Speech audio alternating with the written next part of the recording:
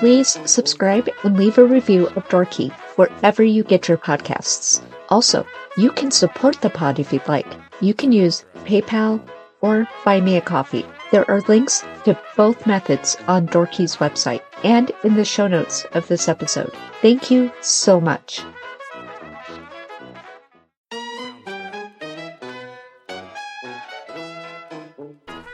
Hello, this is Dorky. I'm your host, April. This is a podcast about history. I'm going to be discussing events, people, and sometimes just random things from history that interest me and are important. I am absolutely not a historian. I'm just a dork who spends a lot of time watching, reading, listening to anything I can get my hands on about history. And I want to talk about it. I think a lot can be learned from looking into the past, and I'd like to share what I've learned, and my opinion about what I've learned. And I hope you enjoy it. So I'm going to start out by saying that I'm personally not a fan of when podcasts do a two-part episode. I prefer them in one big chunk. The longer, the better. But that's my own personal preference. And it just so happens that this episode is about twice as long as a normal episode of Dorky. So yeah, after just a few episodes, I've become the very thing I've swore to destroy, and I'm making this a two-parter. My apologies, and I promise not to do this very often. I really think this story is worth the extra time it's going to take to tell, though. I'm a huge true crime fan, and have been for most of my life.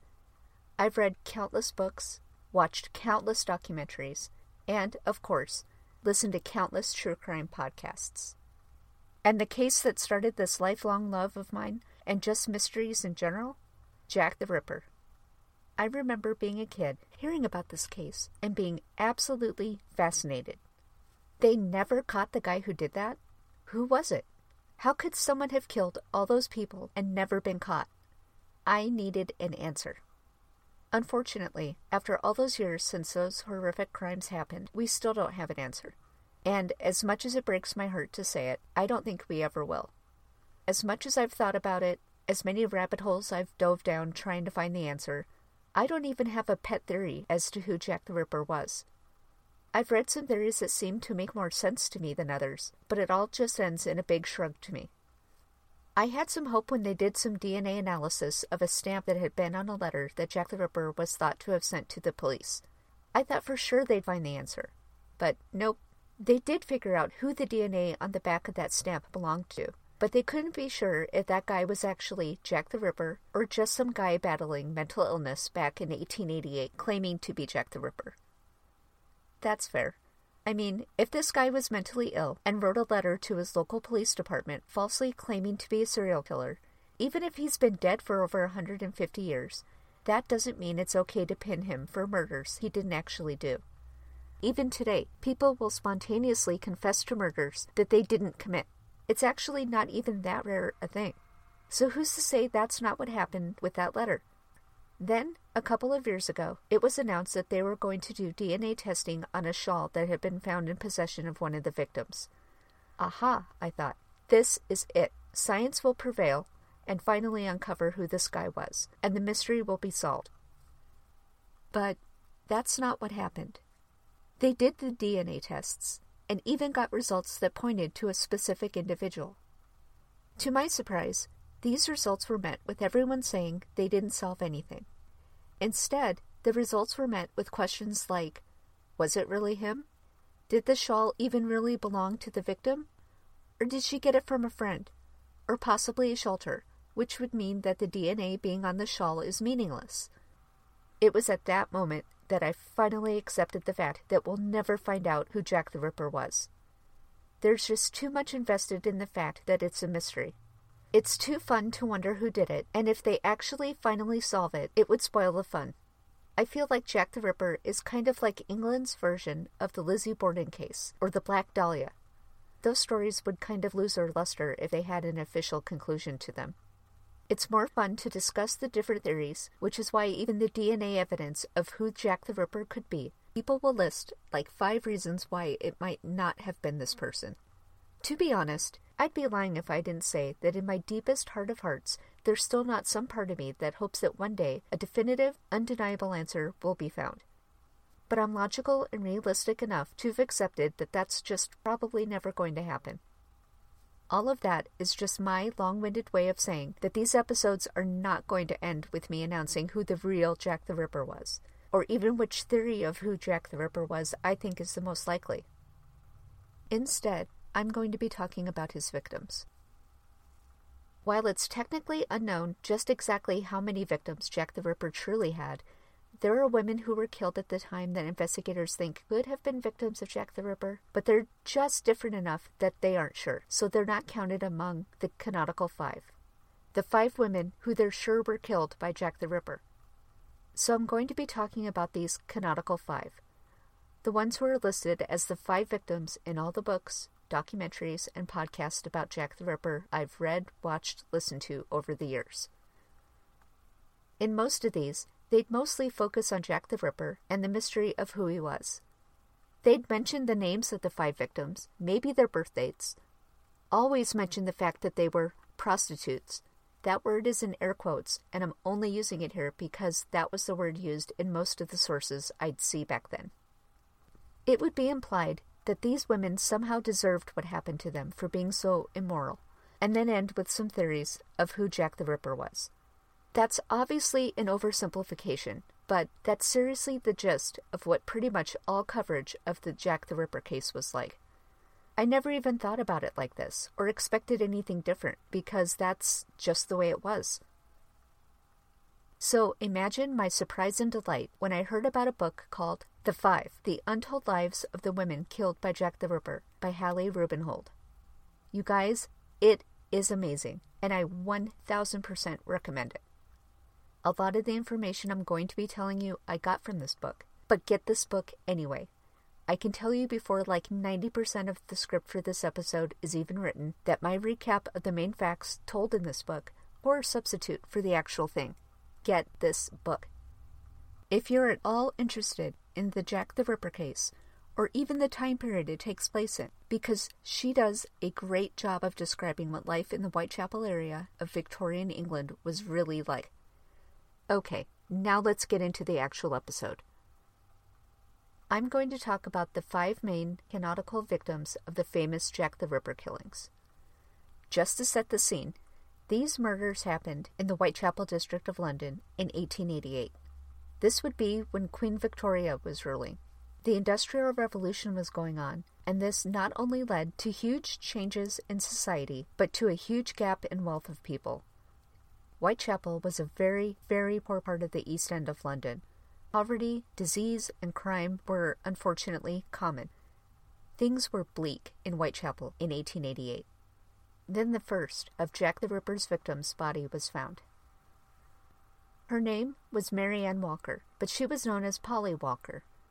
She was born August 26, 1845.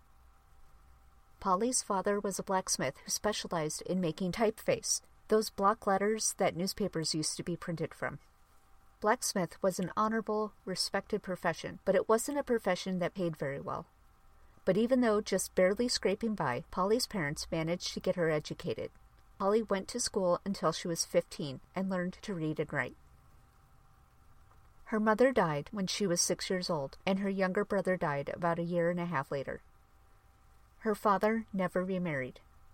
Polly helped her father as much as she could and took up a lot of the housework and cooking. She lived with her father until she got married to William Nichols, who had a job in the printing industry like Polly's dad. They quickly had 2 children, one right after the other. The oldest passed away, but another 2 children were born. This growing family needed a larger place to live, and they were eventually granted a spot in the Peabody Buildings, a brand new development built for working-class families just like the Nichols. Polly had 2 more children. Eventually, Polly started drinking, and her husband started having an affair with the neighbor Rosetta. Polly and Edward fought, and she eventually left her husband and family for good. Edward and Rosetta ended up moving out of the Peabody Building and raising Polly and Edward's kids together, even having a child of their own. Edward was forced by law to pay Polly a sort of alimony, but it wasn't much. It barely covered the price for a room in the worst part of town, and the only jobs available to Polly barely paid enough for her to feed herself. Then Edward stopped paying his alimony. I'm not passing judgment. He went through the courts and had the payments stopped legally. I'm only bringing this up because this loss of income, as small as it was, would have been devastating to Polly. She soon ended up at the workhouse.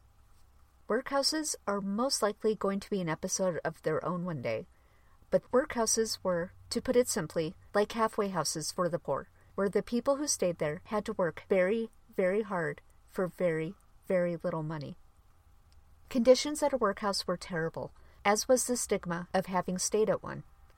She did move back in with her father and brother, but that didn't last long, as her brother died suddenly in a freak accident. After several years bouncing between workhouses, unsteady jobs, homelessness, and even jail, Polly became pretty much permanently homeless. Her drinking continued, in fact, got worse over these years. She was last known to be staying at a temporary lodging home in Whitechapel on and off. She was drinking in a pub on August 31st until about 2:30 a.m.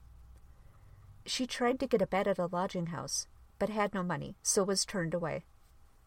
She was seen by a friend a few hours later who said she seemed very intoxicated. Just about an hour after being seen by this friend, her body was discovered on the street. Her ex-husband William had to identify her body.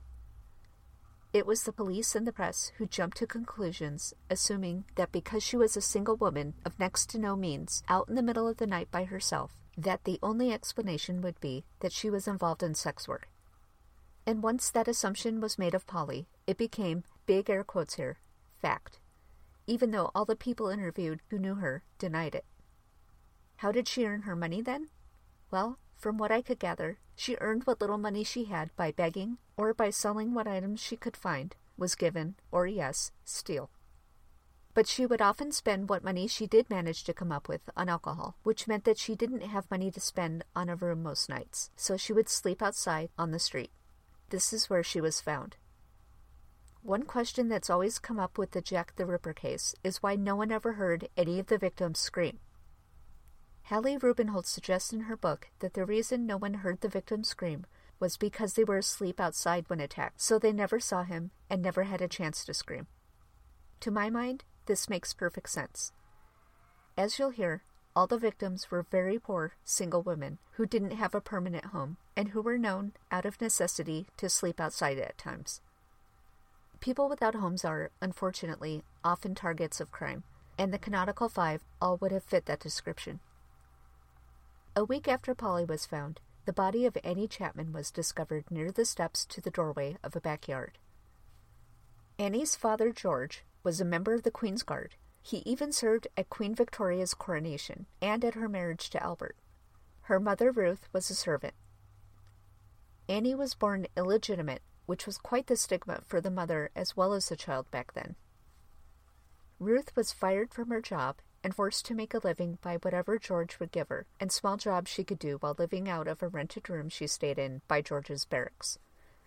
Ruth had another child with George before they married. Annie was 2.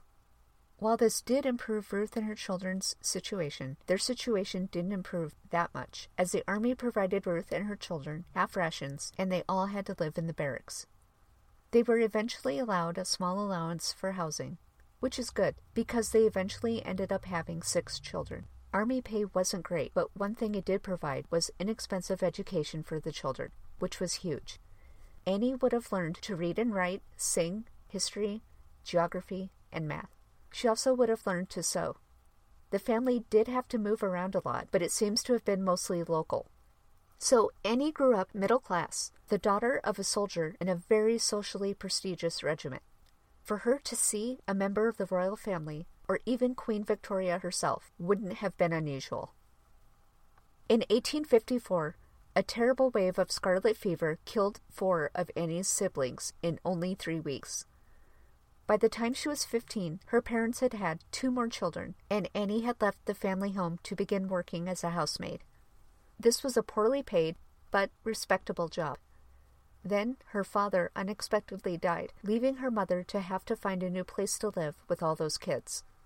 Ruth was lucky enough to be able to find a place big enough to house her family and even rent out rooms. She rented one of those rooms to John Chapman, a coachman for a prominent family. It wasn't long before John and Annie started dating and married. In 1870, Annie and John had their first child. They would end up having 8 children, although only 3 lived. In 1879, John got a job as head coachman at a country estate in Berkshire. Life was actually good for the Chapman family, except for the fact that Annie was an alcoholic. It's not known when Annie's struggle with alcohol began, but her sister Miriam is quoted as saying that her problem began when she was quite young. Around the time her oldest surviving child got sick and died, Annie had begun to be known by the local police for public drunkenness. She even went for a year-long treatment for her drinking at a sanitarium, which at that time would have been something like an old-timey rehab. She returned home to John and the kids when that time was up, but then she relapsed. She never tried to get sober again. The Chapmans lived in a house on the property of the family that John worked for, and Annie's behavior had gotten so out of control that they gave him an ultimatum. Annie needed to leave their home, or he would face dismissal. Annie left and went to live with her sisters, which didn't last long. She was soon living with a man named Jack. Annie and Jack ended up in Whitechapel so he could find work. Her ex-husband John was sending her alimony each week, which Annie and Jack were living off of, but mostly drinking away. Then John died, so the payments stopped. Jack soon left her. By 1887, along with severe alcoholism, she began to suffer from what appears to have been tuberculosis. She still tried to earn a living by doing crochet work and selling matches and flowers. She would sometimes have her friend write to her family asking for money. The night she died, she was having trouble coming up with money to pay for a bed for the evening. She'd actually already been given the money by a friend, but had drank it away. She asked the keeper to keep my bed for me. I shan't be long. Ill and drunk, she went down the stairs and stood at the door for a few minutes, then left. It's important I mention again here how sick she was at this point. She'd been in and out of the infirmary and had been taking medicine prescribed to her for her tuberculosis. She was also very drunk. The place she was found was a well-known area where people who didn't have a home and needed to sleep outside slept. In my mind, the odds of this sick, drunk woman going to a familiar spot that was considered safe to sleep for the night outweigh the odds of her being out in her condition for sex work. I mean, possible? Sure. Likely? Not very. But the police and papers, right in the middle of investigating Polly's murder from just the week before, were more than happy to also label Annie without much consideration. They just assumed Annie was a sex worker, the same way they assumed Polly was one. I'm going to stop the story right here for now. I know it's already a lot. I'll pick up where I left off next week and finish this story. My main source for this episode was the book The Five, The Untold Lives of the Women Killed by Jack the Ripper by Hallie Rubenhold. I can't say it enough times. This book is amazing. Read it. So that's it. That's the episode. Thank you so much for listening. You can reach me at dorkypod@gmail.com. Let me know what you think of the podcast. Let me know if I left something out or got something wrong. Or let me know if there's something in particular in history you'd like me to talk about. There's also a Facebook group called Dorky Podcast. Join it and be part of our community. Also, please rate, review, and subscribe to this podcast wherever you're hearing it. It helps the podcast grow. But more importantly, your feedback will help me make this a better podcast. Until we meet again, friends.